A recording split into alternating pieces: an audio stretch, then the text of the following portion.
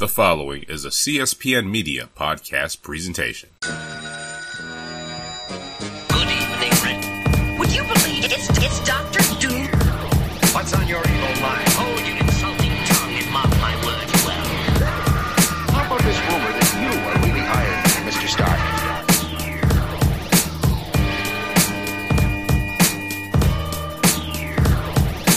And welcome to another Sunday episode of the Click Nation's Comic Book Chronicles.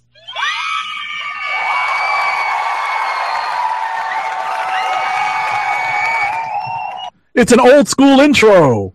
I know, right? What just happened? That was... Anyway. I'm your host, Tim D-O-double-G. Yeah.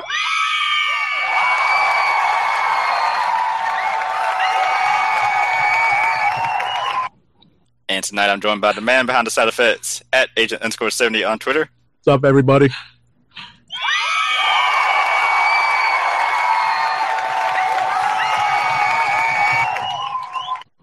Also have here tonight is at RowdyCat on Twitter. I promise the intro was working when we tried it beforehand. But what's up, everybody? Happy post Destiny 2 day. How is that, by the way? It's good. It's good. Not with us tonight, but still part of the crew is at PCN_Dirt. The ladies miss you, Dirt. Make sure to go to his website, Pop Culture Network. Make sure to go to his website, popculturenetwork.com. And while you're going to websites, go to ours. That's theclicknation.com, where you can find previous episodes of the Comic Book Chronicles, Comic Book News. On the homepage are links to our social media accounts. We're on Twitter, Facebook, YouTube, Google+. And also subscribe to the podcast by going to iTunes, Stitcher Radio, Google Play, YouTube, TuneIn Radio. And speaking of podcasts, we are a part of the Cold Slither Podcast Network. Go to cspn.us. Do it today. And make sure to buy the Comic Book Chronicles merchandise by going to shop.cspn.us. And remember, we record live every Thursday night, 9 p.m. Eastern Time. You can go to theclicknation.com/live to tune in every Thursday night, 9 p.m. Eastern Time. Use the hashtags Comic Book Chronicles and CBCron on your favorite social media websites to join in the conversation. Up tonight for review purposes is going to be Champions number 12 from Marvel Comics. That's our leadoff issue. So, we have basically reached the end of the Secret Empire crossover for Champions, and we find the team kind of with some downtime on their hands, and R&R. They engage in that very recent team building exercise. It is the dreaded karaoke. That time-honored tradition. Exactly. And it's funny to, it's kind of try to figure out the songs that some of these very, very young characters are trying to sing. And I think it's funny that Amadeus would be the old soul singing Elvis. I know, he's the Elvis fan, apparently, because he was singing it, and according to that one panel, he dressed up as Hulk Elvis. Right. For Halloween. Right. Oh, that's that's one of the best panels that Ramos has put to paper in a long time. That was pretty cool. So if there's incentive to just pick up this issue, that's definitely part of it. I wish, now that we're saying that out loud, I might actually have to make that put that on the Instagram. Yes. Yeah, look out for @CBCaps. That definitely should be. That's an excellent candidate for feature on @CBCaps on Instagram. The gram, yes, as the kids say. Right.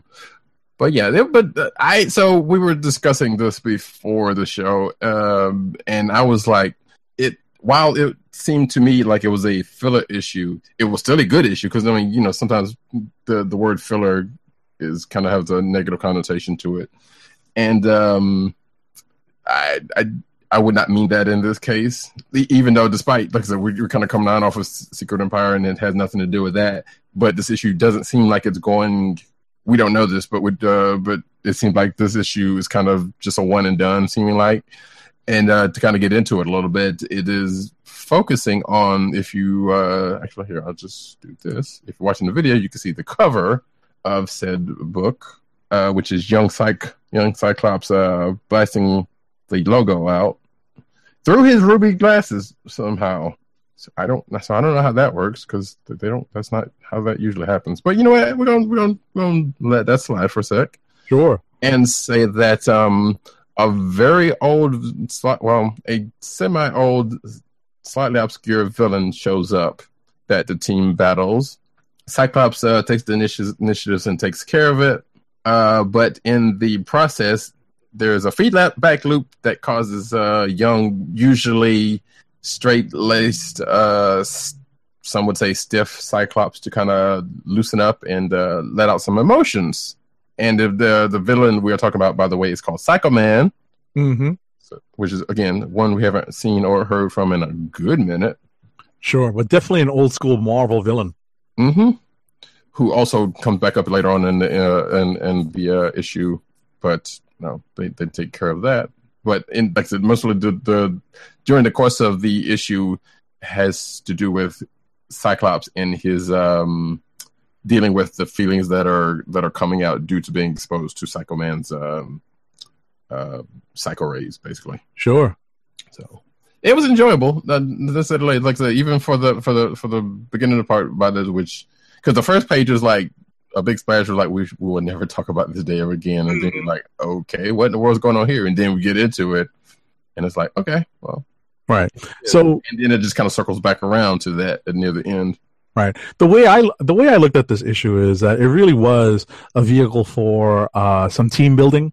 You know, we've seen some team building happen in this book before, specifically on a camping trip. But I believe that's when Cyclops actually joined up with the team. So I don't think he had a chance to go through any of the team building there. So it seems like this was the time to kind of take a step back post Secret Empire and do some more team building to help Cyclops integrate with the team a little bit better and mesh himself within the web of the team.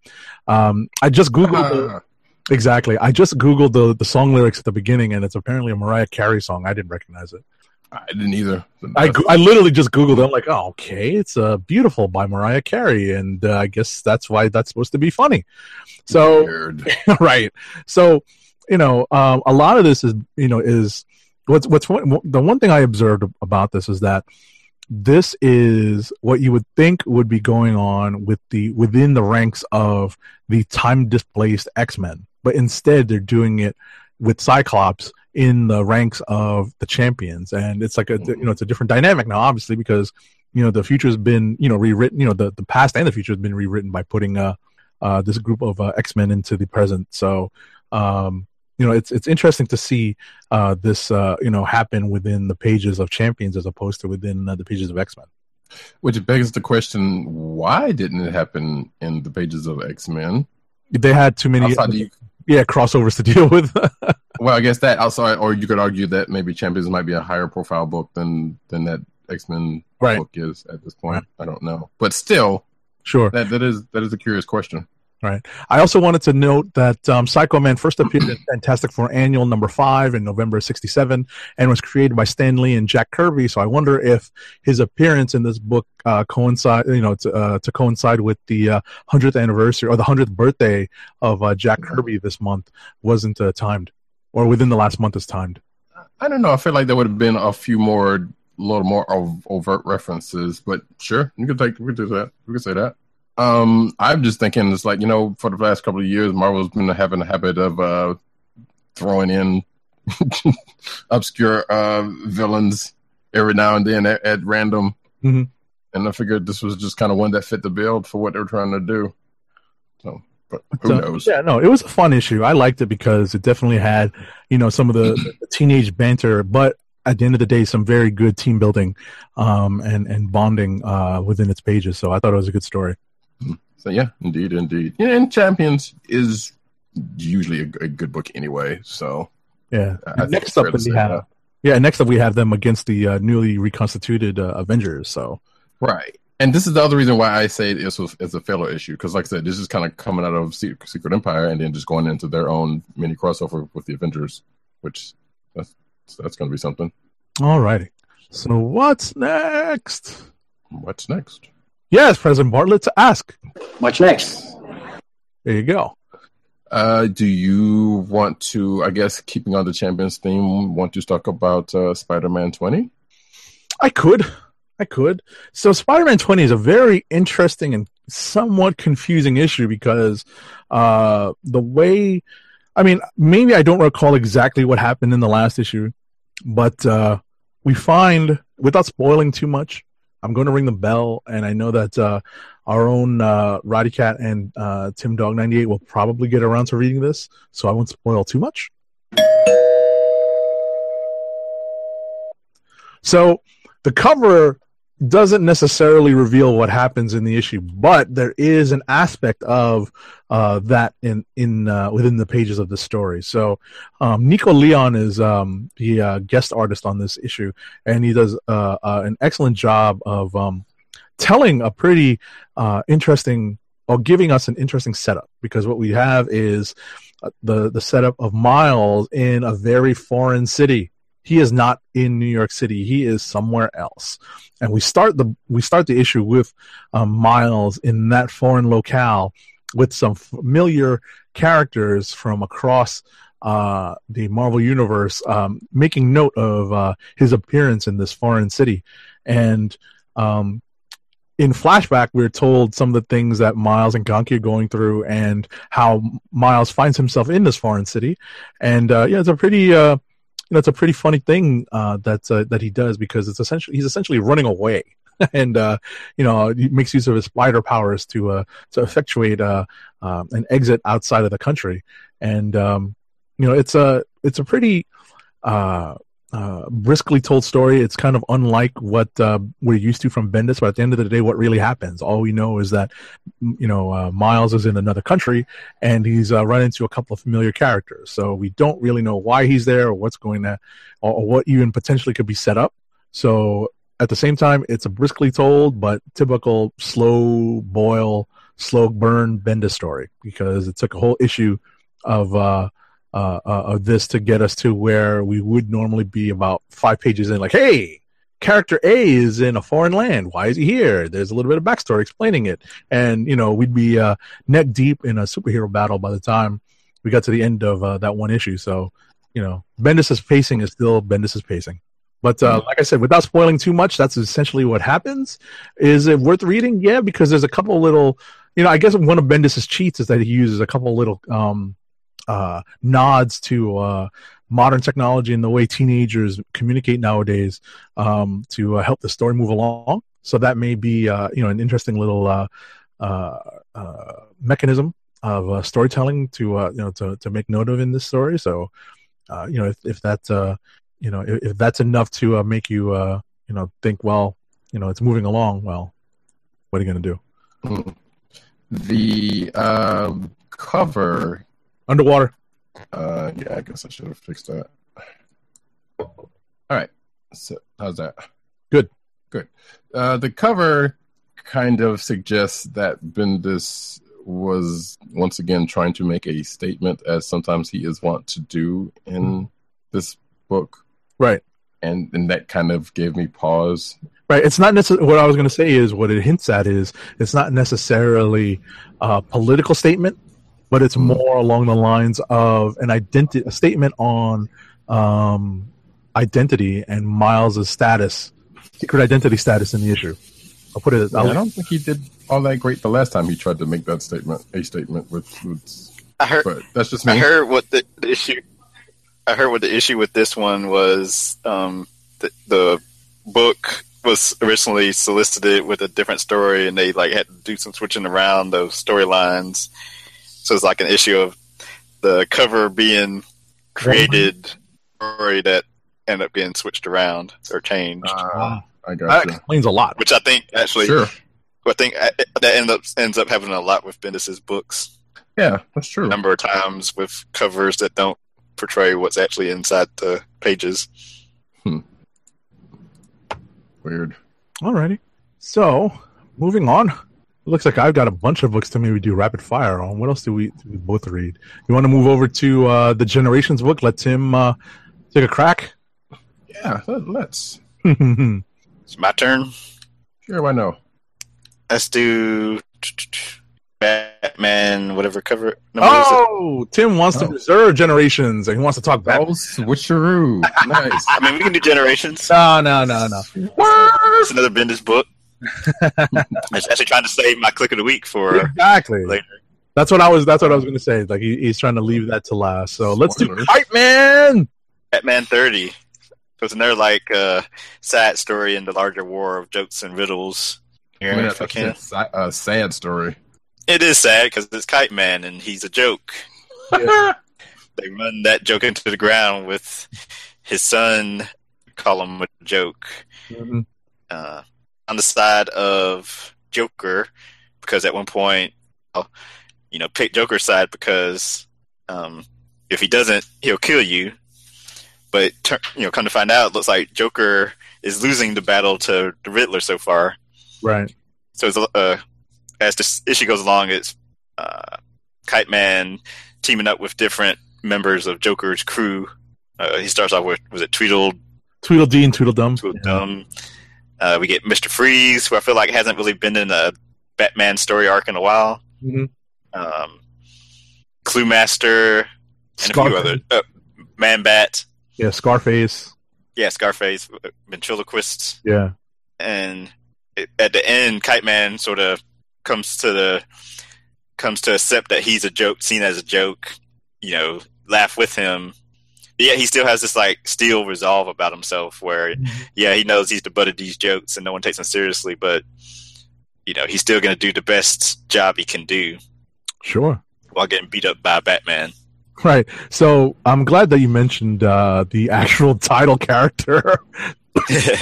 So I'm going to. He shows up here. Right. So I'm going to ring the spoiler bell. Because I'm about to talk about what I don't know if this was revealed in the last issue, but it appears that Batman has taken a side.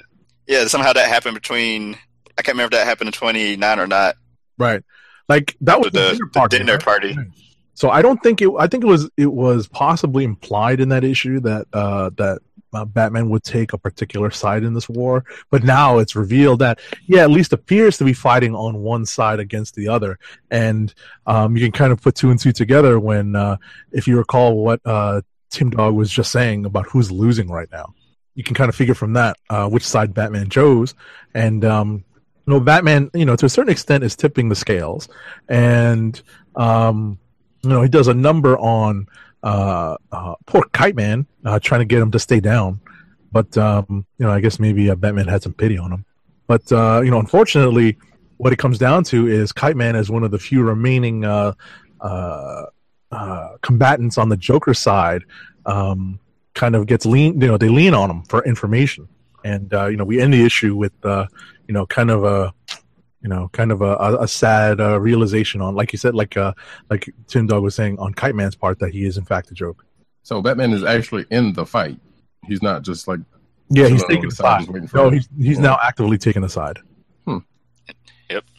And we should mention that there's art from Clay Mann here, and his brother, I think it's Seth Mann. Pretty nice. It's a good team up because Clay Mann, at least from what we've seen of his Marvel work, was good. It was definitely influenced by Jim Lee, but it did not have a finished look. It had a pretty unfinished look. This issue seemed to have a pretty heavy ink line, so I'm wondering if the team up of the brothers had something to do with that. Mm-hmm. So good stuff all around from this Batman story, and I guess it hasn't been the last two issues that haven't really ended with catching up with Batman and Selina Kyle as Batman's retelling this story. Right, you're right. So I guess she will, in the next issue, maybe in the next issue, she will eventually give Bruce her answer to the marriage proposal. Probably when there's news on that later on in the show. Okay, actually, I did a news article on that. Mm-hmm. So Batman 30. There you go. Alrighty. Let's see. I'll do one real quick. Actually, I want to just start the Star Wars block, but I'll wait for that. You want to see the Star Wars block? I'll wait a second. Dastardly. We'll start the Yeah, dog. that's- We'll start the dog Sure. block because There you go. I read 2 books that had prominent dogs in them, and Roddy Cat read another. All right. Dastardly and Muttley, number 1 from DC Comics. So, if you are familiar with the duo of Dastardly and Muttley, they are a Hanna-Barbera. They're Hanna-Barbera characters of the villainous note, most notably in the form of Wacky Racers. Again, for the people of a certain vintage would only know any of that. Mm-hmm. But I think they were also in the Laugh Olympics, and also were they in Penelope Pit Stop? I can't remember. Either way, they have been DCized, and here they are which I thought they had stopped doing. I thought this was a one shot at first, but apparently this is either a mini or an ongoing, because it does definitely go past this issue. And in this issue, we have, which is weird. So it's 2 American Air Force pilots that are on this secret mission to find this drone that had gone missing over this country called Unlikistan. Let's say it's something like that. Lord. Yes. And they had been tasked to go in and shoot it down. There's a weird reference to the Suicide Squad, not the Suicide Squad, but they just kind of name drop, just so I had to throw a reference into a Suicide or 2 Suicide Squads in there while they're talking. So, mind you, if you don't know anything about Dastardly and Muttley, so Dick Dastardly is a dude, but Muttley is his dog sidekick. In this book, you have the one of the pilots' name is Richard Astardly or something like that, but it's not Dastardly. So, but they call him Dick, and his co-pilot is called I can't remember his actual name, but his call sign is Mutt. But he also brings his dog on this mission with him, and Dick is kind of like, why in the world did you bring this dog with you? And I'm sitting here like, well, why did you let him put the dog in the doggone plane, first of all? So he's going on. I was like, blah blah blah. You should be you should be drummed out and this and the other, and I'm going to turn this plane around so that you could get, thrown in jail for that. I'm saying, like, you let them put the thing in there. Anyway, as this happens, they come across the drone they were looking for. There's a part I forgot to mention. Unlikistan, about 5 or so years ago, started their first nuclear reactor, except for they had some issues. And the place became presumably irradiated because of it, which prompts us to the present and this mission going on. Like I said, they find the drone, or rather the drone finds them and cuts across their bow and sprays them with what can only be described as cartoon, because it's a big cloud with skulls and symbols and that like that could possibly denote cartoonish type stuff. Their plane goes down, but not without some issues, like say Mutt's eyes popping out. Mm-hmm. The yoke of the plane turned into a steer wheel and an old timey horn honk per Dick Dastardly car in Wacky Racers, and then it goes black. Then they find themselves in the hospital. Well, we find Dick Dastardly in the hospital, which again, that's not his actual name in the book, but it's close. Being interrogated by 2 people who also come in contact with the drone, which should have fallen out of the sky like days ago, because it should have ran out of fuel. But like I said, there's been sightings around the world of this drone in different places. And then Dick gets questioned by these 2 people. One of them ends up seemingly being affected by the said cloud, because it came across their car and sprayed them. And the weird part about this interaction is that one of the guys who's doing the main talking starts talking in Looney Tunes references. Now, as I said in the beginning, Dick Dastardly and Muttley are not Looney Tunes characters. They are Hanna-Barbera characters, which makes it even stranger that this person was talking like this.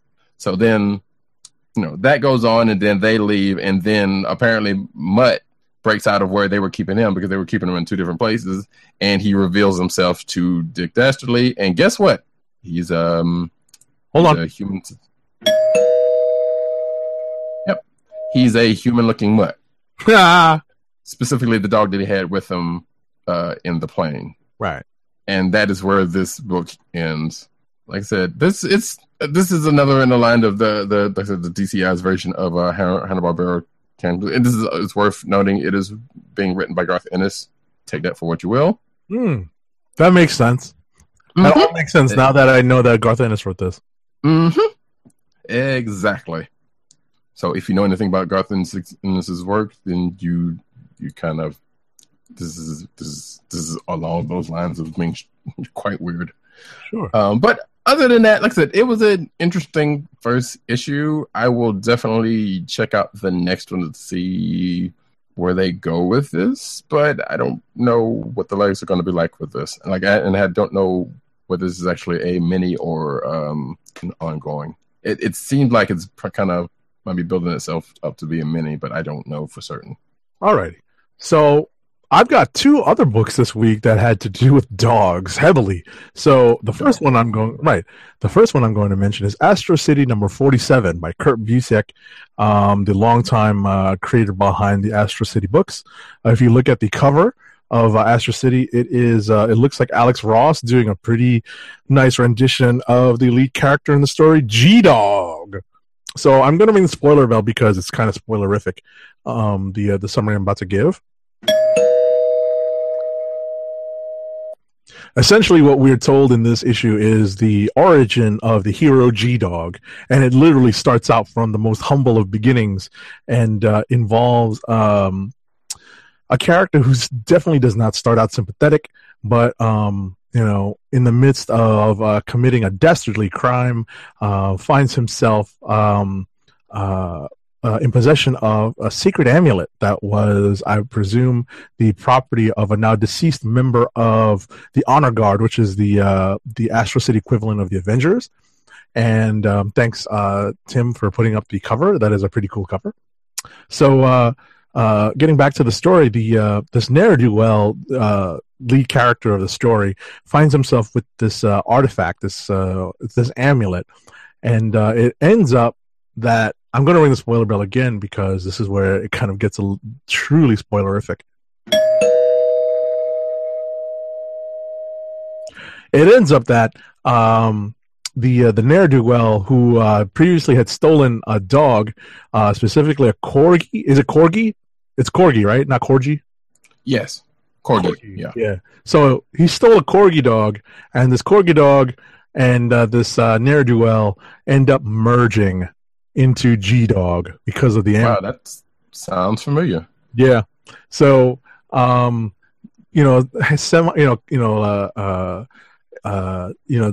a tried and true trope, but at the same time, it's done really well in this. There's a couple of very self-aware jokes in this that Busiek drops in. The art in this, I'm looking for the artist on this. The artist on this does a bang up job with the art because it is it's just a pretty dynamic story told visually by the artist of a superhero, a superhero dog, basically, a superhero with dog powers. And it's just a really well done issue. You don't need to know too much about Astro City coming into this. You can absolutely pick this up. This is definitely new reader friendly. You really don't need too much of a familiarity with the characters or the previous Astro City stories. So don't be shy about picking this up. All you dog lovers out there, this is definitely a fun issue to read. I know some of some of my co-hosts on the show are dog people, so I definitely would recommend picking this up and reading it because I think somebody's dog was running around in their home studio a little while ago. And getting to the second book that I was going to discuss that had a dog in it, I'm referring to Black Bolt number 5, and this is. If I didn't say before, Astro City number 47 is a candidate for Click of the Week for me, as is Black Bolt number 5, because, we lead directly from the events of last issue where I remarked that Black Bolt has become a pretty interesting read, and I remarked that the basics of the story is that Black Bolt has been sent off to a prison that was intended for Maximus, and instead Black Bolt finds himself there, and you would think that one particular Inhuman character would be able to locate him fairly quickly, or at least earlier than when he did, and we actually explore how Lockjaw basically finds Black Bolt in this, and we are also told some more of Lockjaw's origin. How he's brought up alongside of a young Black Bolt, and and how the loyalty between the two characters is developed, and the affection between the two characters is developed, and once that's established, we find Black Bolt not necessarily running off to the events in the pages of Royals, but instead turning back to help some of the characters who were his fellow prisoners, specifically the Absorbing Man and some other characters who have been imprisoned alongside Black Bolt. And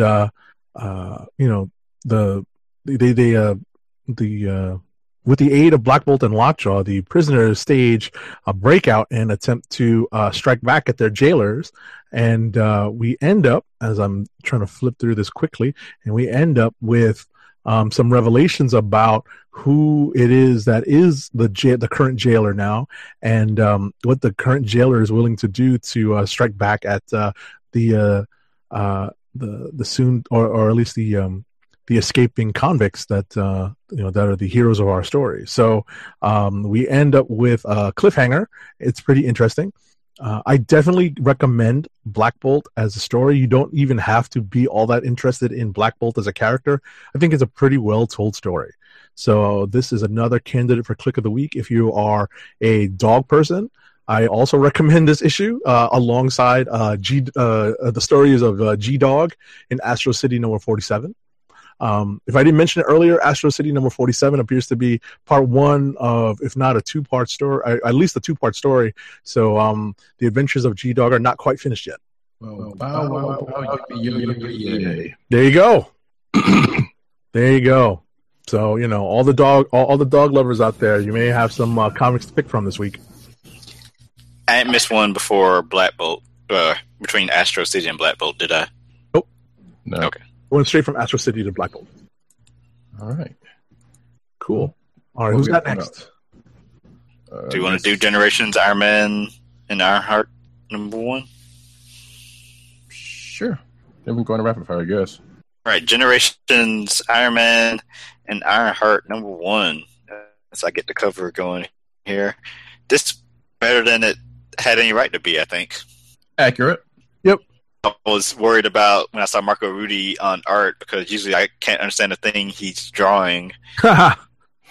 First, maybe 5 pages, and then had some help. But basically, so we found out last week in Secret Empire number 10 how the heroes get sent to the vanishing point. So far, all the heroes have been sent to the past to meet previous versions of their cores, so to speak. Mm-hmm. But Riri gets sent to the far-flung future, as she calls it. Right. As they keep mentioning it. Yeah, to meet Tony Stark, the Sorcerer Supreme, which has been teased before, but Bendis gets to do more with it this time. And I guess you can ring the spoiler bell. Okay. We get a return of is it Avengers of Tomorrow that they're called? Next Avengers. Next Avengers, the children of the Avengers, who had starred in a straight-to-DVD animated movie, and have popped up in a couple Al Ewing Avengers books here and there. Mm-hmm. And I guess Avengers World, I think they showed up in as well, that Nick Spencer wrote. But Riri is sent to, I guess it's the Chicago of the future, and Tony Stark gives her a tour, and there's a lot of teasing of I can't tell you too much because, you can't change, have things affected.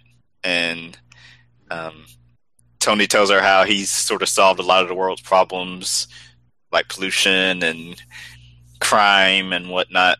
And there are, again, teases of her role to play in things in the future. One instance is Tony references how the whole galaxy is respects or fears her. I forget exactly which word he uses. There's an appearance from Morgan Le Fay. Mm-hmm. And then Riri is sent back to the present, where she gets right to work trying to develop new technology, all because she was inspired by what she saw.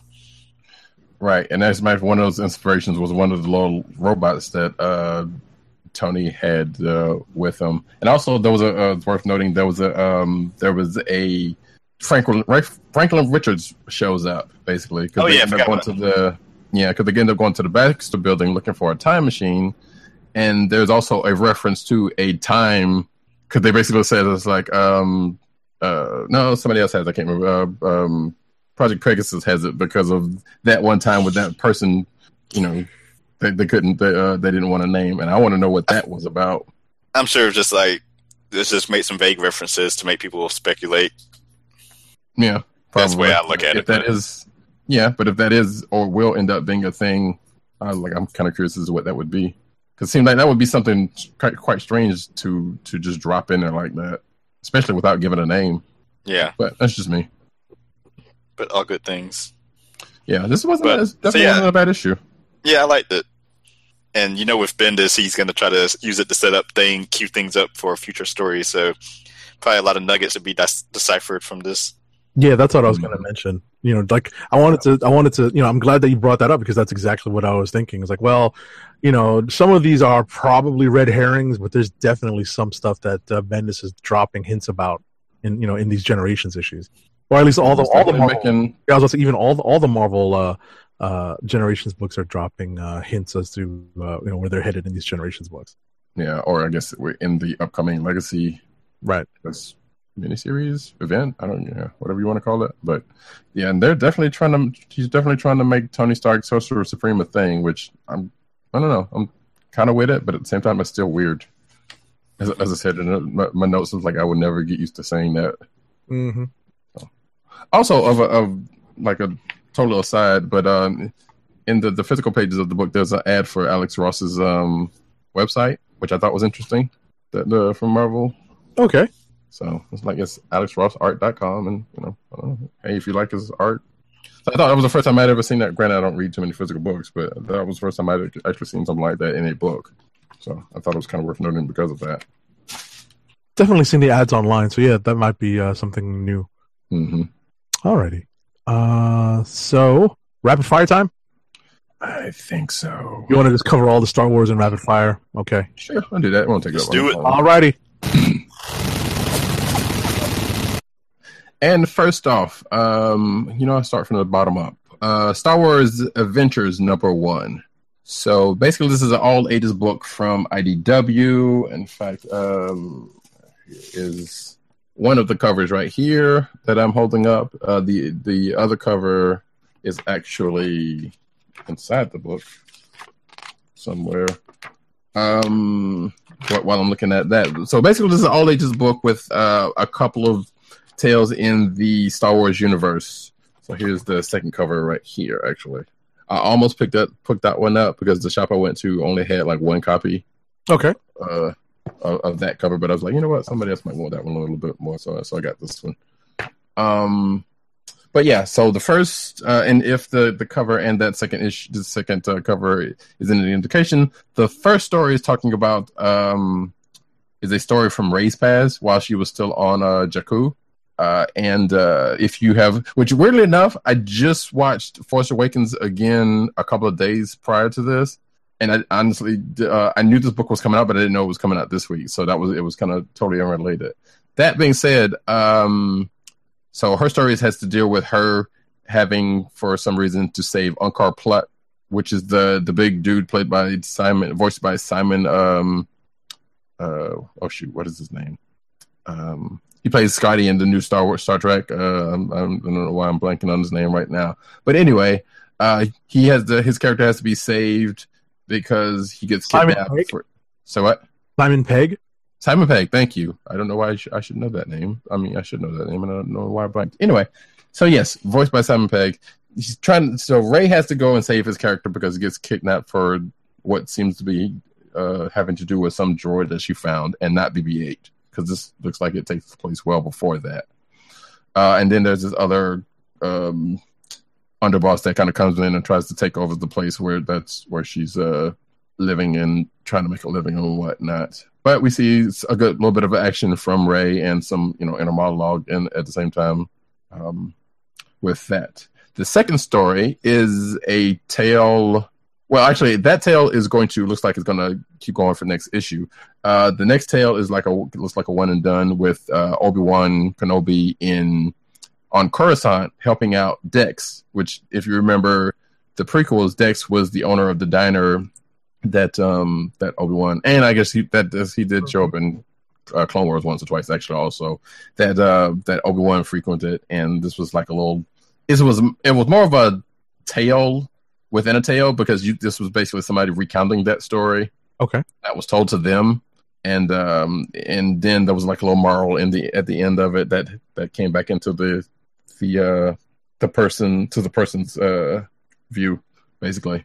So this is what seems to be the crux of the Star Wars adventures, and it looks like there's going to be 2 tales per issue. And I think Ray's got this first arc, and actually, if you go by the covers that I'm holding up, like, it's not just going to be just her, but it's going to be going around various places. Looks like in the universe, but starting off to be her, or it may be focused on her in the first one, and then the back tales are going to be other tales we don't know. But so far it's pretty good. Like I say, if you have kids that are into Star Wars, and I guess specifically the newer stuff, give it a try. There's nothing offensive about this book, and the art's nice, and like I said, it's pretty neat. Darth Vader number 5 going on, and I guess I just showed the cover, but that's the cover I had up anyway. Darth Vader number 5. So Vader ended part 1 of his quest, and that was to get a lightsaber from a Jedi, which he's done that. The Emperor sends him back to a familiar planet that it's a hot place. Yes, that you might say birthed Darth Vader in the prequels, which this is taken pretty much right after the prequels happened. So there you go. To corrupt the Kyber crystal that he is now in possession of from said Jedi's lightsaber. And that doesn't happen right off the bat, because there's some sort of the Kyber crystal kind of reacts to Vader and sends him on a dreamscape, and to which Vader overcomes and presents, and after overcoming, presents to his master, aka the Emperor, and that ends that. Yeah, it was a pretty uninteresting issue, to be honest. It seems slightly rushed, but I mean, after the last few issues of kind of getting to where it is now, I guess you kind of had to move it along, right? So it is what it is. Where it's going to go after this, we don't know. But so yeah, now he has the saber we all know and love, hate / whatever, right? And last but not least, vying for the title of longest comic book title in recent history, Journey to Star Wars: The Last Jedi, and if you want to add Star Wars again, Captain Phasma. So, hey, you remember that part of Force Awakens? Coming back to that again, actually, where Captain Phasma comes in and has her part and then promptly exits? Guess what? This takes place right after that. So we see Phasma escaping the trash compactor, and it is told within the 10 minutes, I guess, that it took for Starkiller Base to explode, having brought down the shields at gunpoint thanks to Finn and Han. This is her kind of getting her bearings, recounting it, and actually, apparently we found, and erasing her tracks at that, because she gets out of the trash compactor, goes to erase her tracks, and then comes to find out that somebody else was also looking at the shield logs, and what looks to have also all brought down the shields either after she did it or something. I'm not entirely sure about it, but there was somebody also in the records, so she was trying to get them before they could probably tell anybody of note that she was the one that brought down the shields. But they made it sound like this person was the one who brought down the shields after her, or kept the shields down or something. I'm not entirely sure, but she goes after him anyway as a traitor, and that's what leads into her chasing this person around Starkiller Base while things are blowing up, because this was after the Resistance starts its bombing run and whatnot.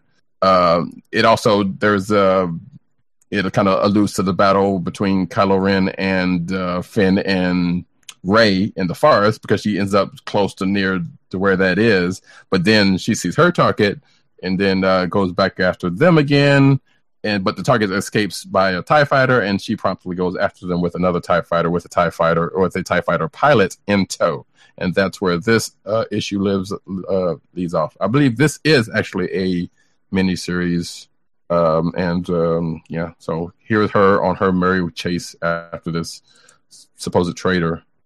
To what end?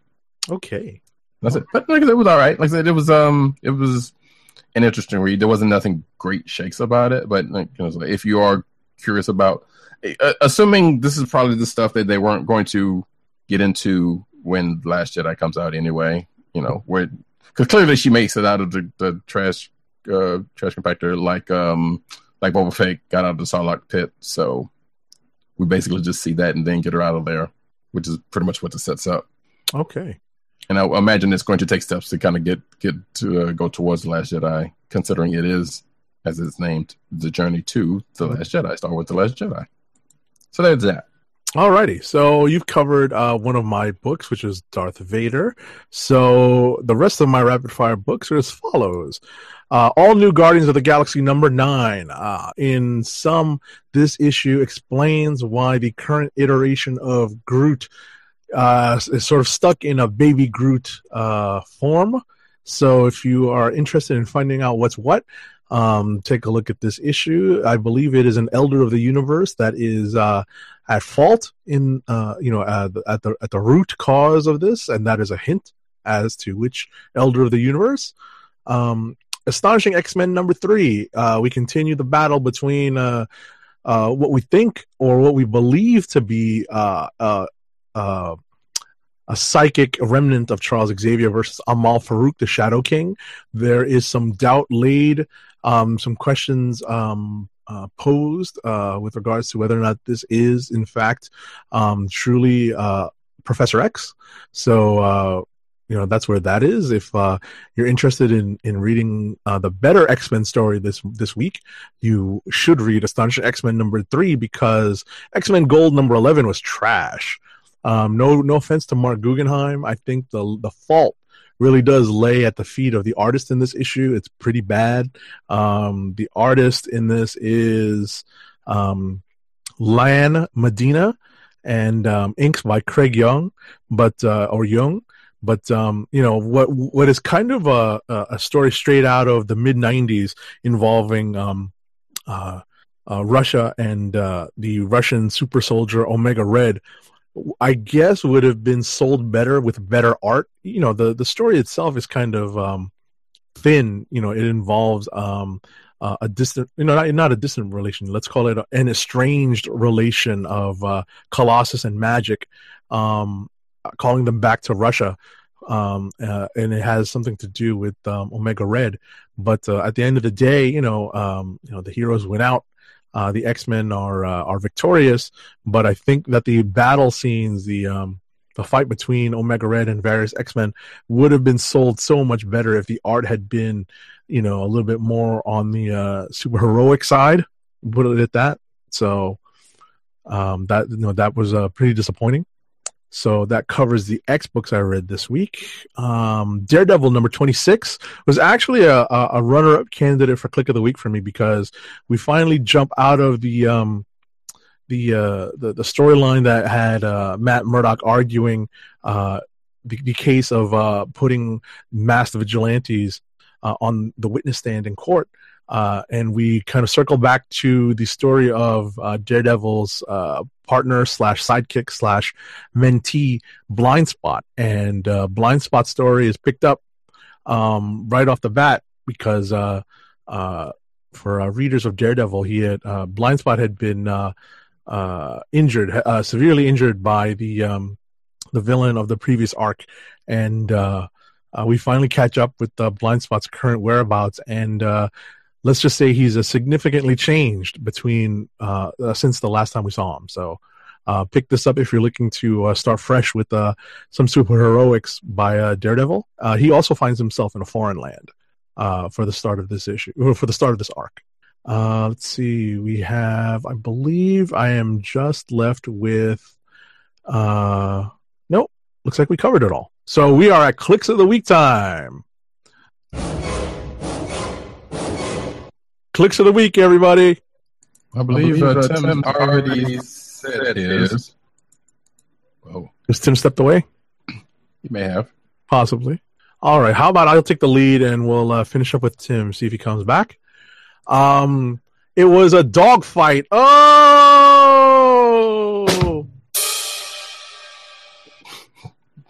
Woof. For my click of the week this week. But I am going to again, and shout out to G-Dog. That was some awesome stuff by Kurt Busiek this week. I'm definitely going to tune into the next issue of Astro City. But I'm going to go with Black Bolt number 5 as my click of the week. Woof. That is the dialogue of one Lockjaw in that issue. Woof. I would hope so. Should Lockjaw talk? Now would be a good time to have some Atomic Dog, and I wish I really had that queued up. Sam, go ahead and reiterate yours, because I need a second. Mine is Generations Iron Man and Ironheart number 1. Very surprising issue that I wasn't expecting to enjoy as much as I did. And I am almost inclined to agree with you, because that issue actually was pretty good.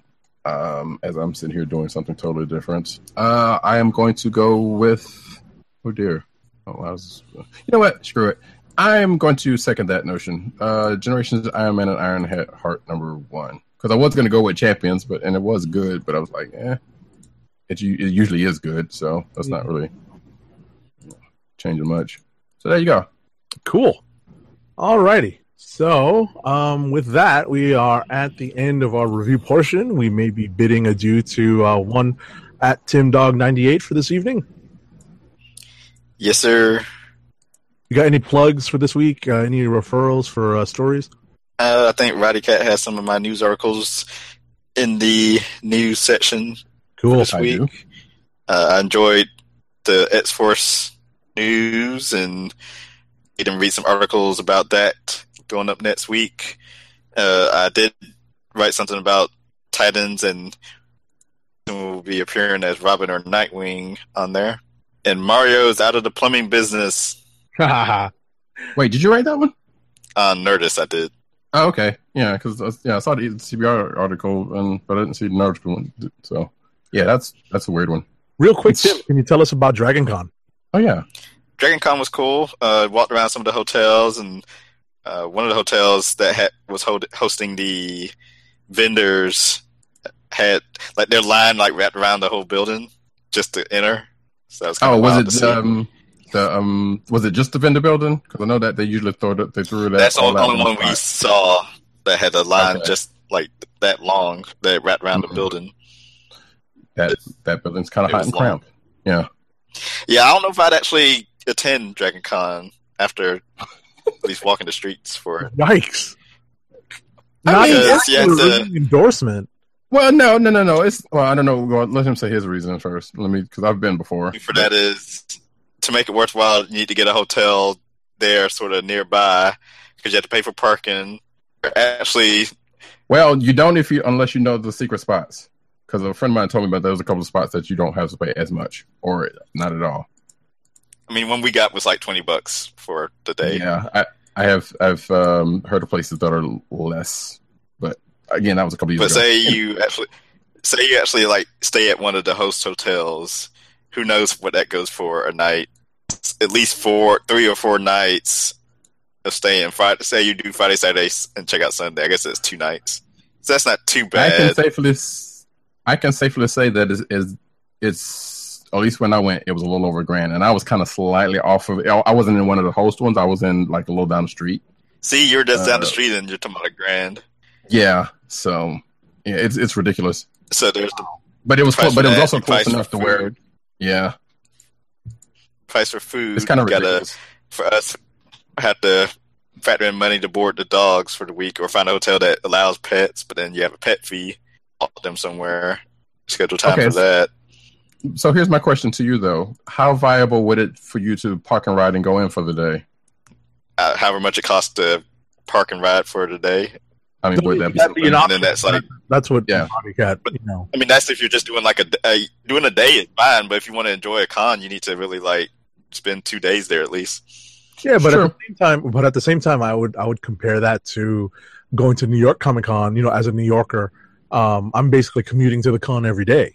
So, you know, with that, I guess that's essentially what Roddy's getting at. Well, but the difference is you Yeah, live in the that's New city, York Comic Con.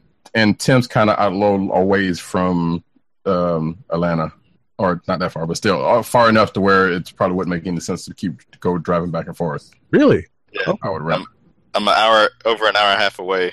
Oh, okay. Yeah. Yeah, I'm not that far. So I get that part, but yeah, I was just kind of curious. Like, Yeah, that's an hour and a half highway driving, right?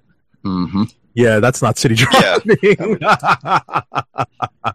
I got you. That's And then the Saturday in Atlanta is always going to be crazy packed because there's always going to be a kickoff of college football at the Georgia Dome or Atlanta Falcons Stadium that just opened last weekend. The Madhouse in that whole area. Mhm. I was just like, ugh.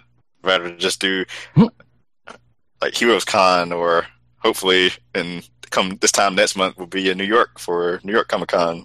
right. More on that later. Exactly. We will discuss. But yeah, I'm gonna get going. Y'all have a good night. Thanks for holding it down. And see y'all next week. Got it. Peace. Peace. All right, Tim. Alrighty. So Later. we transition into our first ad read of the night.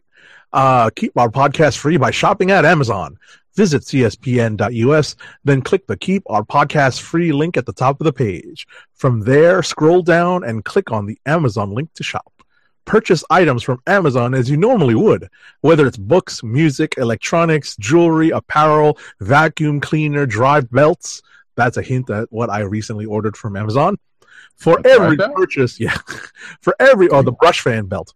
For every purchase made on Amazon through our link, Amazon sends the CSPN a payment. That helps us keep the Click Nation's Comic Book Chronicles podcast free for our listeners at no extra cost to you.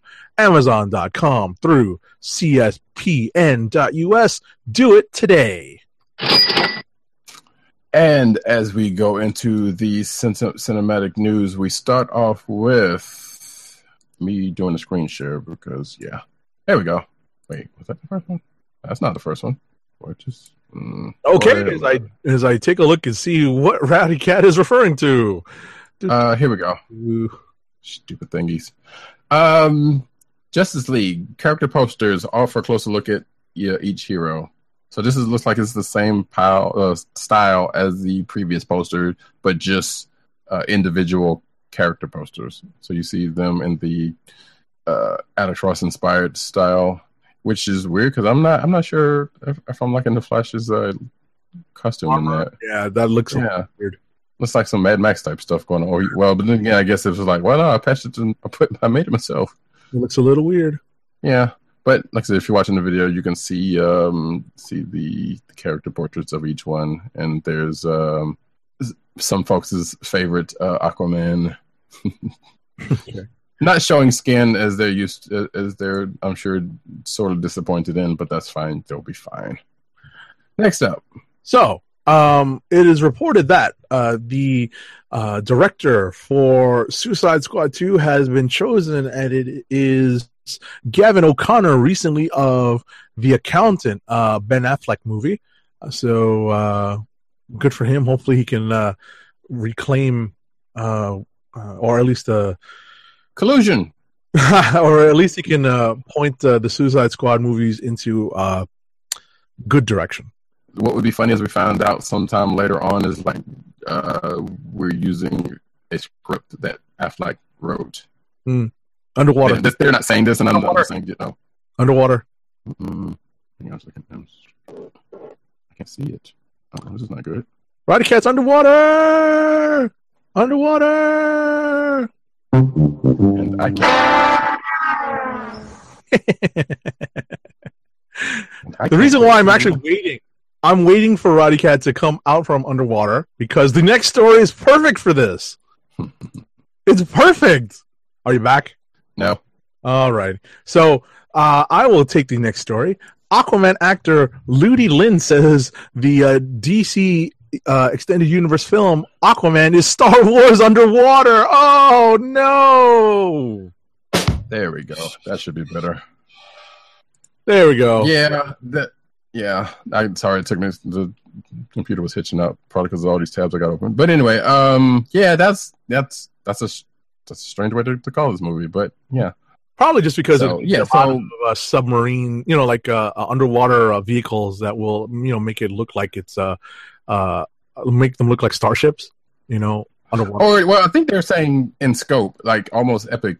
This is what it seems to be alluding to, as far as the scope is concerned. At least that's what this article is suggesting.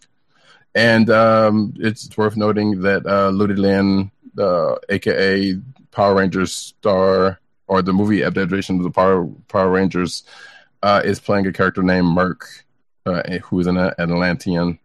He is the general of the Atlantean army. So, there you go. All right. Moving along, before my computer starts to... Close some tab! I know. Well, I'm trying to do that as we do this. Inside Wonder Woman's creation with the first Professor Marston and Wonder Woman clip. So if you did not know, and we did talk about this last week, but there is going to be a biopic on Professor William Moulton Marston, the creator of Wonder Woman. This one, this Christmas has to do with him leading up to the creation of his life, leading up to the creation of Wonder Woman, and the people who inspired Wonder Woman, aka his wife and his lover. Okay. And yes, the lover was not a mistress, but someone that was in both of their lives. So there is that. But anyway, here is a clip of it, and that is going to be screened at the TIFF, Toronto International Film Festival on October 13th. No, I'm sorry. It'll be there in September for that film festival and come out in theaters October 13th. So if you're interested, go check that out. Next up. Alrighty. So, the young version of Supergirl has been recast for the upcoming season of the show. Isabella Vidovich is replacing Melina Weissman as Supergirl's young Kara Danvers, reports Entertainment Weekly. And Vidovich will debut as the younger version of Melissa Benoist's Supergirl in the 6th episode of this upcoming 3rd season in an episode titled Midvale. As to the whereabouts of the former young Kara, she is in Netflix's a series of unfortunate events, and that is the reason for the recasting. Okay. Next up, Liam Hall joins Arrow as Slade Wilson's son. Apparently, Joe Wilson is coming to Arrow, which I'm not I know he has 2 sons. So this is Jericho. Okay, that's what I was going to ask. Yeah, this is Jericho because there's Slade. Slade has 2 sons, Joe and I forget the other kid's name. Oh goodness. Yeah, and then there's Rose, but right, exactly, the guy that became the Ravager. Right, who's dead. Dies, right? Yeah. Which, if you've been reading recent issues of Grant Wilson. Grant, thank you. Yeah, there you go. You put it in the article or in the write-up. I gotcha. Yeah. Oh well, then it's in the article. So yeah, there we go. So Jericho is coming to Arrow. I'm going to assume this is going to be before pre-powers, because as you said, he becomes Jericho and apparently mute and whatever else. I'm still not really sure about that character, so I don't know too much about it. Originally, Jericho could basically possess people by making eye contact with them. So he basically, entered into the host body after making eye contact. Okay. And took over, the host body. Okay. Alrighty then. And I guess that still plays, because now that I think about it, it sounds like that's something that may have happened in the Teen Titans / Deathstroke crossover. Okay. So I'm going to ring the bell here because I did not know this was in the works. Mm-hmm. So I have been off The Flash for a while, a number of seasons, and I did not realize this was going to happen in the TV show. On The Flash, Barry and Iris will finally marry in season 4. So though they've only been an official item for a short period of time, Barry and Iris are poised to finally get married in The Flash's next season. So I guess it's going to happen at some point. They haven't revealed which episode it's going to happen in, but it's bound to happen this season. Right, but first they have to bring Barry back from where he was at the end of season 3, which if you don't know, or if you read the comic, you know kind of where he was, because it is a large part of who he is. Okay. Not to go into that. Good thing. Cool. So September 5th, this past September 5th was the 25th anniversary of Batman the Animated Series. And a matter of fact, I'm going to put these two articles together myself, so I will do them. And the first article is, that being said, Mark Hamill and Kevin Conroy revealed their favorite Batman the Animated Series episodes. Like I said, talking with both of those people during the for the said anniversary they were given, and I believe Conroy's was Perchance to Dream. Okay. And Hamill's was, well, Hamill had a longer list, The Laughing Fish amongst them. So yeah, Mark Hamill being Mark Hamill. So, right.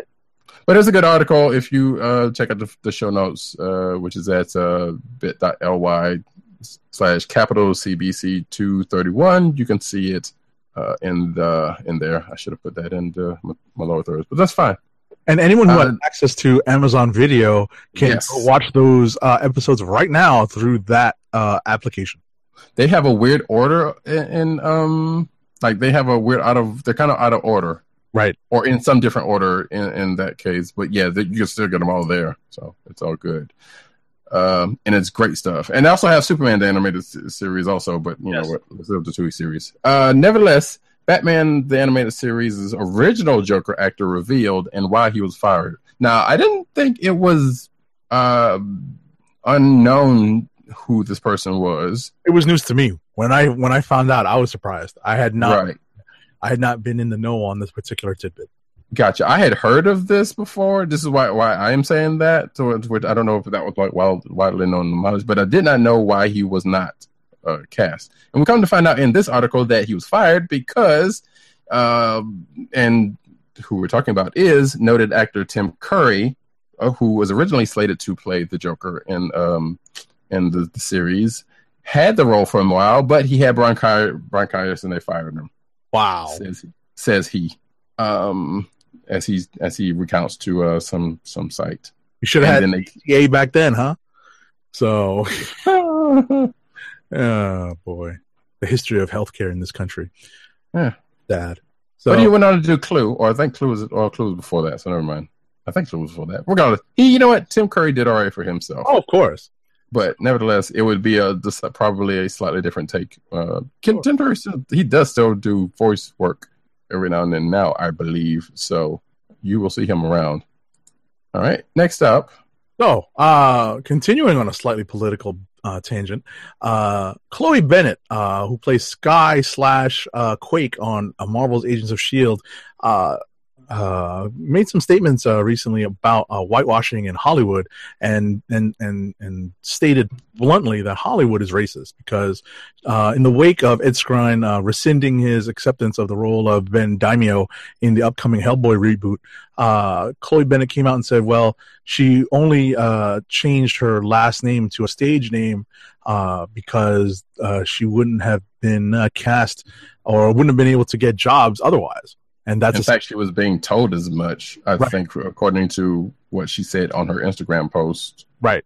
So ultimately, what she came out and said is she did it. She changed her name so that in the future, her hope is that other young actresses of Asian descent don't have to.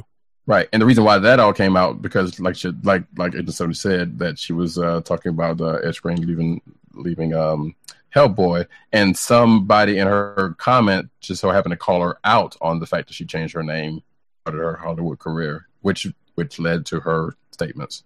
So there you go. Next up, there are no current plans for Ms. Marvel in Inhumans, says Jeff Loeb, which probably is a good thing. Yeah. As a matter of fact, I will do the next article also because this is also Inhumans related. My thing is, if they're going to do Ms. Marvel, albeit live action, hopefully, you know what? They could allude to her on Inhumans, but then just kind of spin it off into her own show because I think she's worth having her own. She's a strong enough character. Exactly. She's Definitely a very strong enough character to have her own show and carry it. And hopefully they would not make it a comedy like they're seeming to be going towards lately. So, because they have a good chance to do a nice, family drama or family / a teen drama. Yeah. It would be a teen drama. This would be Marvel's female teen drama. Mm-hmm.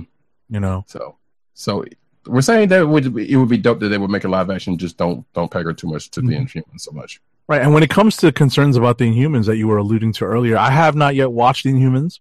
I know PCN_Dirt did, and he passes along word that the second half is stronger than the first of the 2-hour premiere movie. Oh, the IMAX premiere, yeah. Right. So that's encouraging, but at the same time, reviews have been fairly harsh. And speaking of, right, reportedly ABC has concerns over Marvel's Inhumans. According to Variety, which of course cites unnamed sources, concerns over quality of Inhumans episodes, both the special effects of early cuts and the underpinning scripts, were a source of contention. So, and of course, as most people know, especially if you're following along, Inhumans has not been taken too kindly in the court of social media. Yep. Scott, stay away from Marvel, please. So yeah, like I said, we still hope that it turns out to be all right. But yeah, it's I don't know. It's disheartening. Yeah, basically, assuming that this is actually true. That. But then again, it is a network, and networks have sometimes unfounded concerns over properties that they don't know too much about. Mm-hmm. So that's neither here nor there. But nevertheless, alrighty. So moving on. Moving on. How about I combine these next two Spidey-related stories? So there is a video. I guess it's going to be included with the home release of the Spider-Man Homecoming movie. Video of Tom Holland performing his own stunts, and that's pretty. Listen, this young kid is athletic. He is coordinated. He has got some serious acrobatic and kind of parkour-like skills. So apparently, he was a gymnast or had some sort of this. He grew up as a background gymnast and a dancer. Okay, that explains a whole lot. With given a couple of performances he has done, then exactly. Came up as he was cast in the role of Billy Elliot, like a tap dancing kid. Okay, that I did not remember. But or is it ballet dancing? Yeah. I don't remember. It might be ballet dancing. Come to think of it, I think so. Yeah. Right. So. Wait, what? He was Billy Elliot, or no? But he played the role of Billy Elliot in right. That's what I'm saying. Right. He played in the London stage production. Oh, okay. I thought you meant in a movie. I got you. Oh, sorry. Right. No, because that movie, he would be way too young to be in that movie. I was about to say, yeah. So the second Spider-Man story I'm going to include is that the Silver and Black spinoff is going to include the Wild Pack, which are supporting characters of Silver Sable out of Symkaria, kind of like her Task Force X type of group. And as far as we still know, this movie still won't have anything to do with Spider-Man. So technically, stay away. So technically, those two articles had nothing to do with each other. Next up, on the Star Wars front, Colin Trevorrow is no longer directing Star Wars Episode 9. Hold on. I believe reason cited was the tried and true and oft used creative differences. Sure. Mm-hmm. So now Lucasfilm is now looking for a replacement for that. And in fact, I saw a Twitter post from someone, don't know if they're even affiliated with Lucasfilm or not, saying something about, you are over Lucasfilm. You get to decide who, takes over the role basically. And they was asking people, who would you pick? And of course there have been people, here and there picking their choices for who they would pick to direct. And of course, there's also another article saying in 1977 that George Lucas said that he wanted to direct the last Star Wars movie. You want to fold in the next 2 stories? I shall do so. Dang it. Stupid computer. Oh, I can't wait to switch over to my other computer. Star Wars: The Last Jedi image offers up close look at Snoke. Now, last week we right before Force Friday, we said that there was a toy that gave a picture of his likeness. Here we have an actual picture that's coming off of the Topps. I want to say baseball card, but the Star Wars card, which I'm guessing is going to be in the Topps Star Wars app, trading card app. I'm going to assume that this came from. Yep, it said that. And it's a close picture at Snoke, who looks like a Star Trek alien, or he's just corrupted by the Force. Take your pick. Next up, new Star Wars Rebels Season 4 trailer debuts, and also the debut date is given. I watched this trailer; it's awesome. So if you haven't had a chance to check it out, actually this is the second trailer, but it's awesome. Season 4 is going to be the last season of Star Wars Rebels, sadly, as we have previously found out. And it will start on Monday, October 16th, with the promise of all paths come together. And if you've watched that trailer, it sounds like that's the case, because there are some references made in there that kind of brings us closer to a couple of certain places. Okay. In the Star Wars timeline. And if you're not watching Rebels, what are you doing? If you're a Star Wars fan, what are you doing? Trying to catch up Game of Thrones, maybe. That's my excuse. So, there's a report out that says Deadpool 2 and New Mutants movies have both completed production. So, apparently, the report from Deadline explained that the New Mutants movie has already been completed production, as in post-production now, for release on April 30th or April 13th of 2018, while Deadpool 2 is in post-production now, in preparation for a release on June 1st of 2018. That's a pretty quick turnaround for the New Mutants movie, which seems to have been filmed in less than 2 months, which probably doesn't bode well. And we haven't heard. Like, we know of some castings from it, right, but there seems to be... They've been under the radar. Missing? Yeah. So, like I said, we know of some, and there's a couple of high-profile names in there, but it seems like the casting hasn't finished, but apparently the production has. We'll see how that turns out when it comes out April 13th of next year. Next year? Yeah. Oof. Yeah, and, of course... Yeah, and Deadpool 2 comes at June 1st of next year. So I don't think at this point we're worried too much about Deadpool giving the showing of the last one, but it could turn around. Yeah, New Mutants seems to be a wild card here, I guess. So next up, oh shit, I missed one. Sorry, and that is there's a report that there's a Sheena film in the works. Next, yes, next. I know you want to next. I know you want to get to this story. That's why you skipped that one. Yeah, well, no, I just missed it when I clicked on the link, but nevertheless, it wasn't. Don't know too much about that comic anyway. So that said, because actually, speaking of Star Wars, Looking for Leia documentary finds community and connection in our differences. So I'm guessing this is a filmmaker named Annalise Ophelian. Apparently, she is notable to the writer of this article.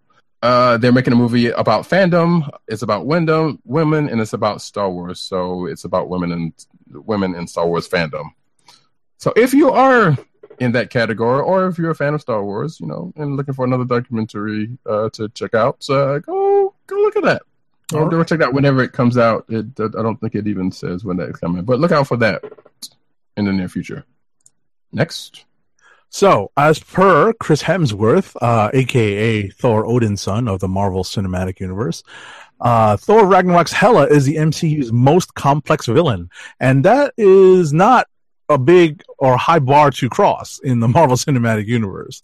Some of these villains have had fairly shallow motivations, But it's nice to see that they are plumbing the depths of Hela's character a bit, and hoping that she is one of the better cinematic villains out there. Some would say she's hella complex. Oh no! A hilk. And actually, I threw this in here. But speaking of Thor Ragnarok, which, by the way, tickets have gone on sale today for Thor Ragnarok. So yeah, I saw that. Go to your outlet of choice and have at it. Meanwhile, the Revengers, not Lamar the Revenger, debut in new Thor Ragnarok preview. And also, it's not that a bit of according to this article, not that bit of obscure Avengers history. Which, geez, I had totally forgot about the Revengers. Oh, wow. So, yeah, Thor and the Hulk's team, a.k.a. Team Thor Hulk, I don't know what you want to call it, gets a new name in Thor Ragnarok, and it is the Revengers.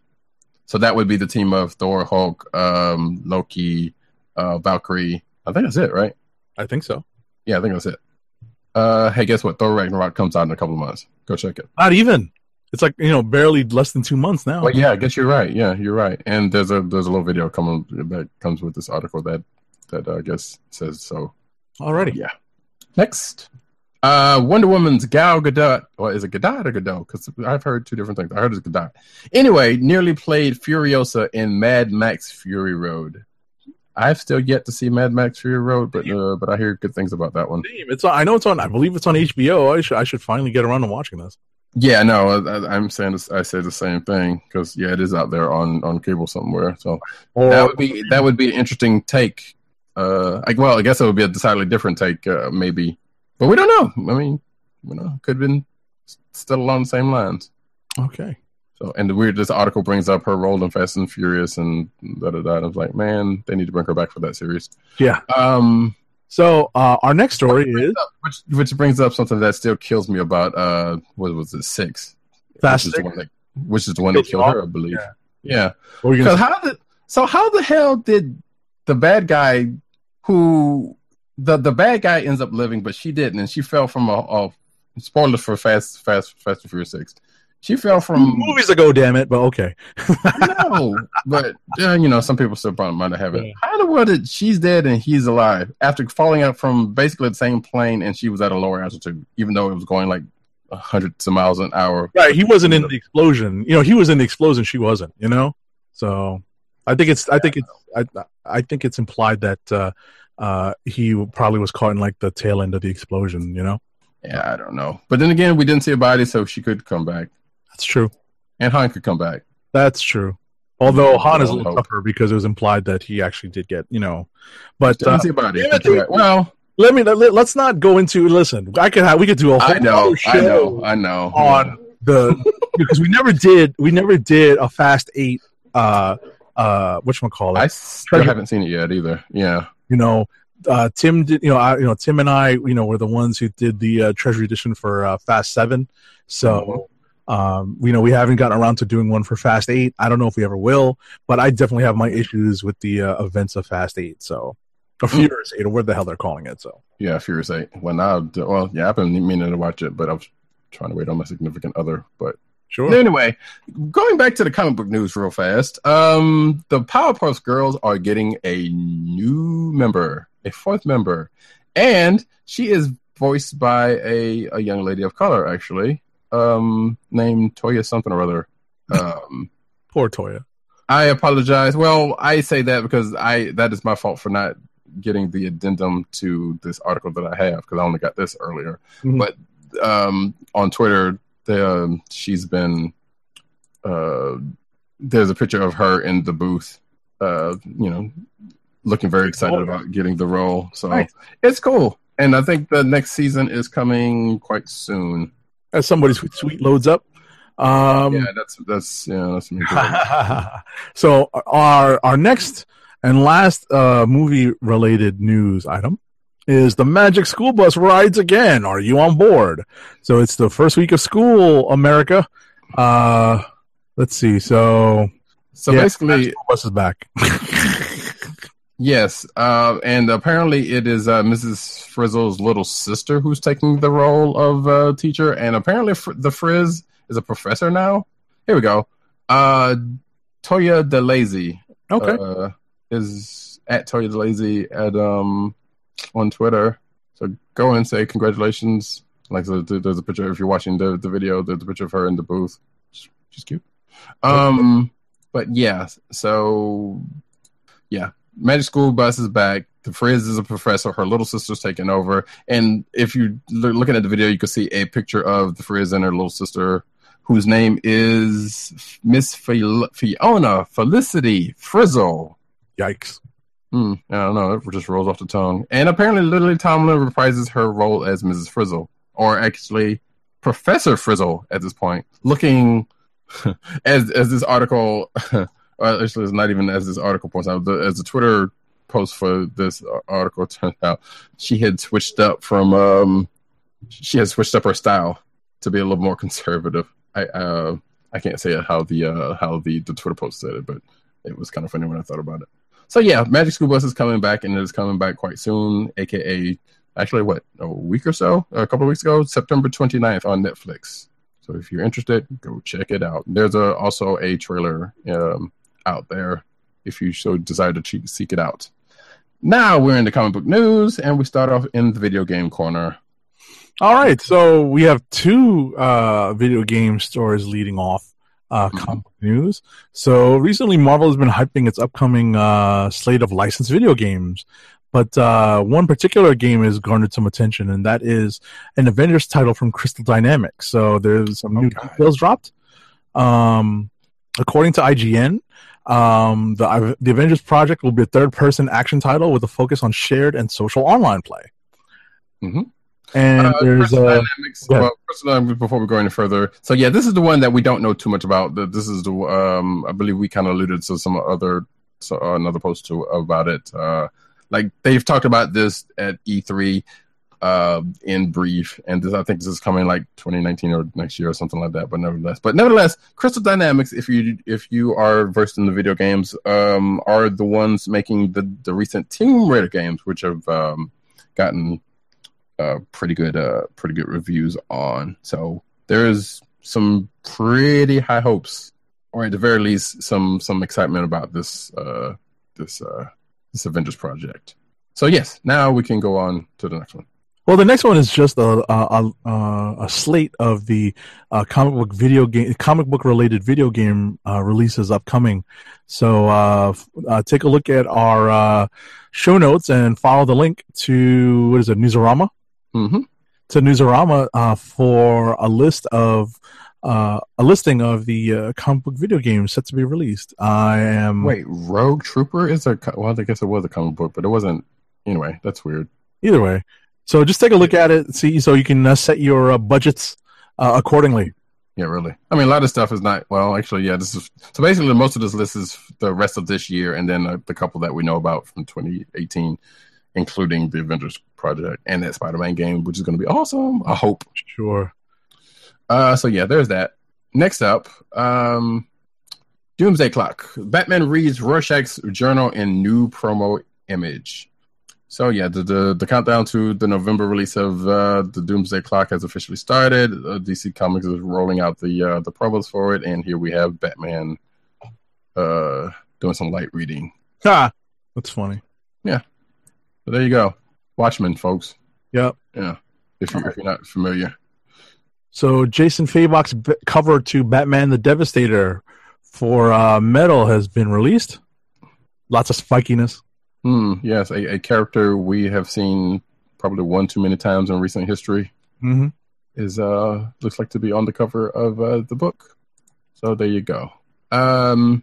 We alluded to this earlier, but Tom King teases Catwoman's answer to Batman's proposal.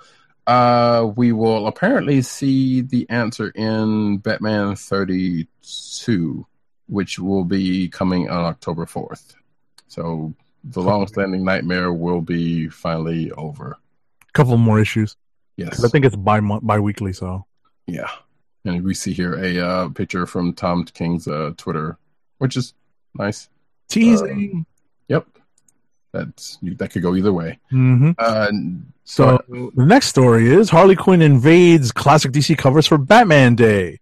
So Harley Quinn is going to be featured in honor of the 25th anniversary of her creation on covers to DC books. This is the insertion of Harley into some of the classic Batman covers. Roddy Cat is scrolling through some of them. Admittedly, some of them look pretty funny. Actually, yeah, there's only a couple of them here if you're watching the video. But yeah, they're interesting. So, which is, I would think, is not the first time they've had a Harley on a rush of covers. But sure, it is what it is. The fact that they've kind of co-opted Batman Day to do it is kind of funny, also. But speaking of Harley Quinn gets a thrill ride at Six Flags Over Texas. It's how popular the character is now. There you go. Yeah, and it is called Spin Sanity. And apparently this is a part of, I almost want to go to Six Flags Texas, because apparently this is a part of the area called Gotham City. Okay. Where they already have a Joker ride, a Catwoman ride called the Catwoman Whip, and the Riddler Revenge. And you can see the video that looks like to be, there's a video which shows how the ride operates. Alrighty. So, the cover to Kevin Maguire's omnibus collection of Justice League International is pretty epic. And sure. Yeah, I think our own Roddy Cat has shown an image in our live feed, the YouTube live feed of the cover preview. So that's pretty cool. Yeah, it kind of threw me for a second. That I am not versed in JLI, so I don't know most of these characters. I would go so far to say, but JLI was pretty much a bunch of would you say C&D list? Or lower leaguers. Yeah. But this cover also shows a bunch of villains, which I should have thrown me off because I was like, wait, did they have villains in the league before the last couple of years? Because that would be strange. Not 100% sure. Yeah, but I think as this article says, it's like not just threw a bunch in there. So the question I have about this issue, and I don't know how your JLI knowledge is, but it's very slim.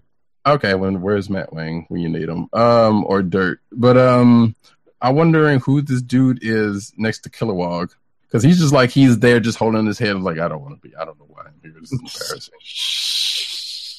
Hey, I'm just now you're gonna make me look this up. Hold on. Let's see. And I thought this dude down here under the bottom, this old gray dude, was Oberon, which I only know because of the name and recent, All right, where am I looking? Kilowog, right next to the with the head down. Yeah. Kind of in a group of Green Lanterns. Hard to say if that's a Green Lantern or not. Yeah, and he does have green on or whatnot, so it could be maybe one of those. And hard to tell. Yeah, and it's worth noting that apparently there's a couple of iterations of of Max Lord in here. Okay, I wouldn't know, but yeah. So there you go. But that omnibus comes out. The JLI omnibus comes out October 17th. Was this now? Do you know this much? Was this where Batman clocked Guy Gardner? Yes. Okay, that's what I thought. As we see him down at the bottom looking smug. Mm-hmm. But anyway, moving right along, that ought to be a treat. I don't know if I'd pick that up or not, but hey, that seems like something cool to thumb through. Next up, Koto Bukiya debuts stunning Bishojo statue for Supergirl. It looks cool. There's nothing else to say. They do good work. Most of it's some would say a little cheesecakey. Mm-hmm. But yeah. But there's a market out there for that. Yeah, but it looks good. That being said, so here's the funny aside. I ordered some months ago. I ordered the Miss Marvel Bishoju statue from Big Bang Toy Story, and I went to go check on my order and come to find out I had ordered it twice. Oh no! Luckily, I was able to it hadn't come out yet because I think it comes out sometime this month, as a matter of fact. But luckily, I was able to cancel one. I was like, as much as I love Miss Marvel and I want one, having two is probably just a bit much, right? Yeah, I don't know. And while those things are not that terribly expensive, that's still a good bit much. And this one actually is going to Supergirl one is actually supposedly retailing for $84.99. All right. So, like I said, if you're so inclined, go check that out. Next up, So we have some awards list. I think I may just combine these and direct people to take a look at the full list of the winners available online. The Dresden Files swept comic categories at the 2017 DragonCon Awards. I would, before you go any further with this, I would go so far as to say that if you are a fan of Magic, the Dresden File books and the TV show that accompanied that was starred by one Paul Blackthorne, aka Captain Lance of Arrow fame. It was a short-lived show, but it was pretty good. Alrighty. You should be able to find it out there somewhere. It's probably on Amazon or whatever. It's not on Much.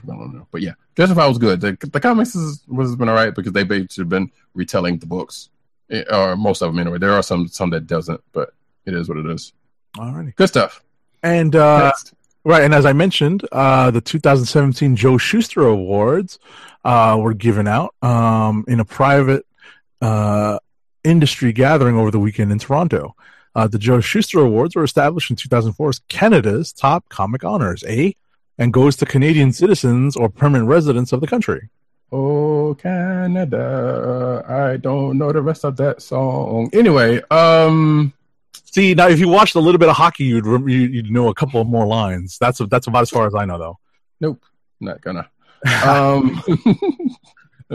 Actually, there was a post from Chip Zdarsky, speaking of Canadians, of him. He kind of basically did I guess this is his art, but it was him showing next to a poster of some of the characters he's writing and or drawing, which is kind of cool because it's also in the style of the Justice League poster with them all together. So it was kind of cool looking. If you go follow him, go check that out. It's kind of cool. Anyway, Marvel Legacy trailer hypes surprise return of iconic character, and I feel like we've talked about this already. But there is a teaser trailer for Marvel Legacy that is out there right now. I have actually not taken a look at this, so I'm not sure who they're talking about. But if it's who they've mentioned once or twice in the past that I know we've talked about, then Okay. Yeah. Alrighty. So Rick Remender, Broom, and Canetti's The End League returns in the new Library Edition preview. Okay. Out on September 20th. Yeah, I have no idea. I was looking at that. Like, wait, is that a? Yeah, yeah. If you're a fan of Rick Remender, I guess there's something to look forward to. Right. Next up, cover reveals release date for Critical Role from Dark Horse Comics. Now, if you are not aware, is it one on D&D term? Well, it is actually a yes, because on the Twitch channel for Geek and Sundry, which is a pretty notable YouTube channel and Twitch channel founded by Felicia Day.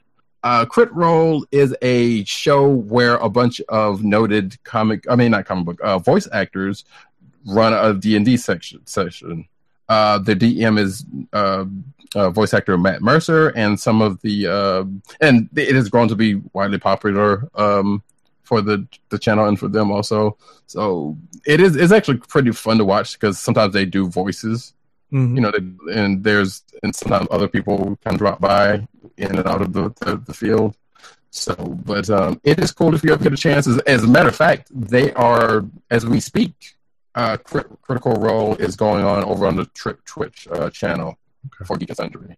So they replay it during the course of the night and the weekend. So if you ever get a chance, go check that out. If you are a D&D fan, some people don't like it because it's like, it's only fun because it's the voice actors or whatever. But it's fine. But I think it's a good time. Nevertheless, they are getting a comic book called Crit Role Vox Machina, which is the group's name, which is the D&D group's name, Vox Machina Origins. All right. Which is penned by... Well, it's a story from Matt Mercer, who is the DM of the group, like I said previously, and written by Matthew Colville. They've had like art done for them and stuff like that. So, and I think they may have alluded to the stuff like previously. So it's cool, and this is basically sounds like origin stories of the group's characters. Okay, so while Roddy comes back up from being underwater for the last minute or so, I didn't want to interrupt. He seemed like he's on a roll. West Palm Beach is welcoming a new comic book convention in 2018, unless Irma decides to destroy the event venue.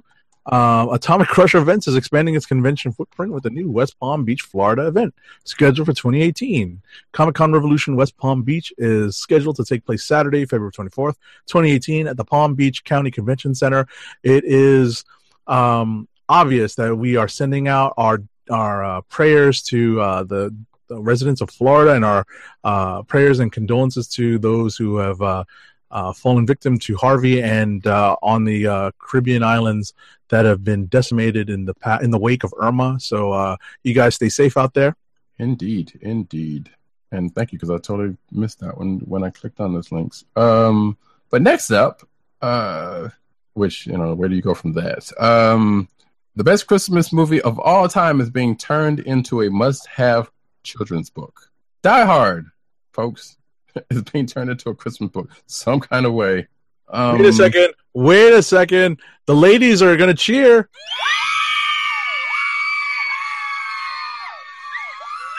That's awesome. That's crazy. That it is, but it's also like if you're watching, awesome.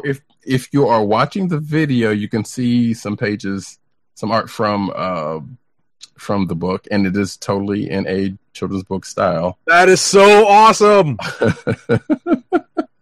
Although I don't know, available on October 17th. Yes, and Amazon. They're saying Amazon. I'm ordering a bunch of these. Are you? You're so silly. I'm ordering a bunch. You're joking. You're not even joking. But as real gifts. I was actually thinking about that myself. But anyway, the book called A Die Hard Christmas, the illustrated holiday classic, is written by comedian Doogie Horner, which sounds way too close to Doogie Howser, right? And illustrated by J.J. Horner, which I'm going to just assume is some relation to Doogie, and was inspired by the classic poem "Twas the Night Before Christmas," and that makes all the sense in the world. That's beautiful. But instead of detailing Santa's attempts to deliver presents to good boys and girls, the book tells the timeless tale of a New York police officer single-handedly taking down a gang of European terrorists. I just watched Die Hard again because, whenever it's on, you got to watch it. Wait a second. I'm reading an excerpt from this. They spoke not a word and unloaded big crates. They cut the phone lines and locked all the gates. Carl swept the ground floor, shooting every guard dead, while visions of bearer bonds danced in his head. This is awesome! I think you went to the Amazon link. Oh, no, not yet. This is awesome. Oh, I can't wait.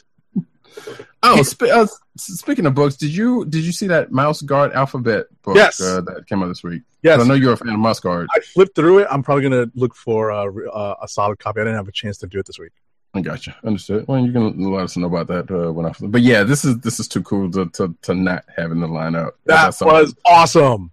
During the course of that's gonna make me watch Die Hard tonight, or tomorrow, or I'm gonna queue it up on the DVD player. Kidding me? You know what? Do it. So, I'm gonna save that for next. Yeah, I'm gonna save that one for next week because that was just some hot off the. No, the next one. Okay, so. Miss Marvel's G. Willow Wilson is set to speak about identity, inclusivity, and feminism at a Seattle event.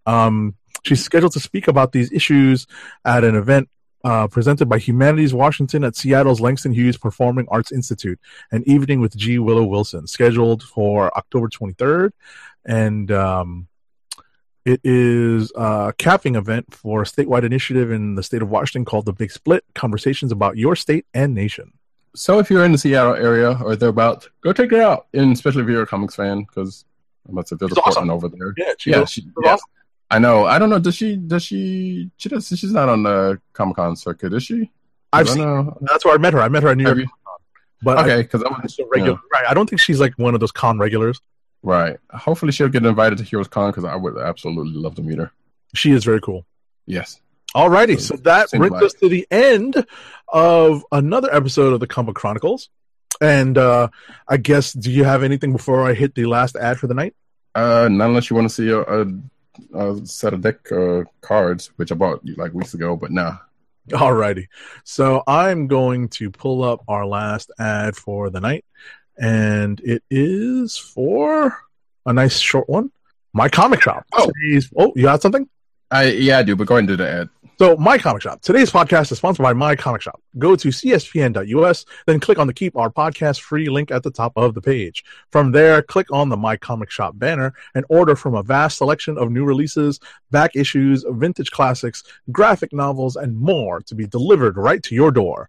Why bother schlepping to the local comic book store when you can order your books online? My Comic Shop through cspn.us. Do it today.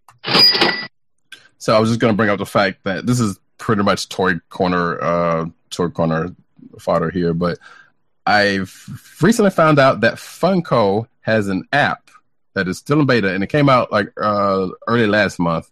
So if you're a Funko collector, you can go check it out. I believe it is. Well, I didn't see it for iOS, but it is on Android for certain. And like I said, it is in beta, so it's got little quirks to it. But what's neat about it is you can search out.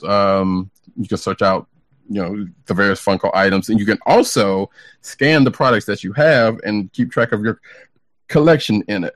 No kidding. So, again, it is still in beta, so it's still got some quirks. And also, if you did a Funko of yourself on their site, you can also it also shows up in the app, which I can't remember the site specifically that you do that with, but if you go to the Funko site, you can get that from there.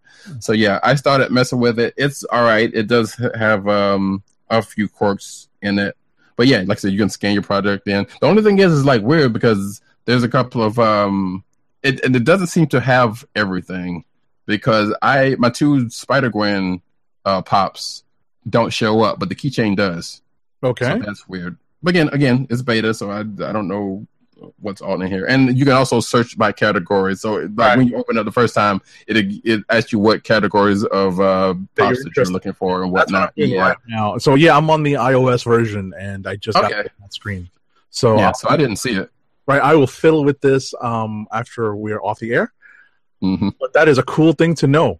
So yeah, like I said, I just found this out a few days ago, just on a whim. And if you are a Funko Pop fan, I don't know if there's any way to export your collection anywhere, but it doesn't seem like it. But it's just as well. Like I said, it's a good first step because the way I was trying to keep track of the stuff before was by hand and not great. Old school. Yeah, basically, I had an Excel sheet with putting stuff in there, and that's more modern than old school, like pen and paper. So yeah, that's true too. But so anyway, all right. This brings us to the end of this here program. Go ahead, want to send us out. So yeah, no more plugs. We're just going to play some music out.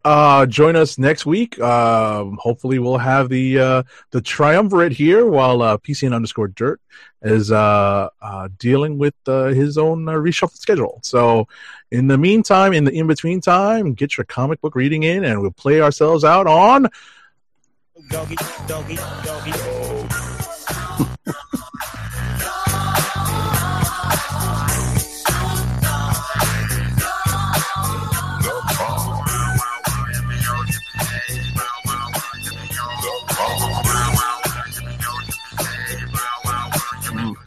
Now just throw your hand. All right, that's it. Good night, everybody. Right where we get to these language. Yeah, for some strange reason, the trailer's still not working. So no! Yeah, I don't know. It was working earlier. But anyway, good night, folks. Bye. Good evening, Rick. Would you believe it's Dr. Doom? What's on your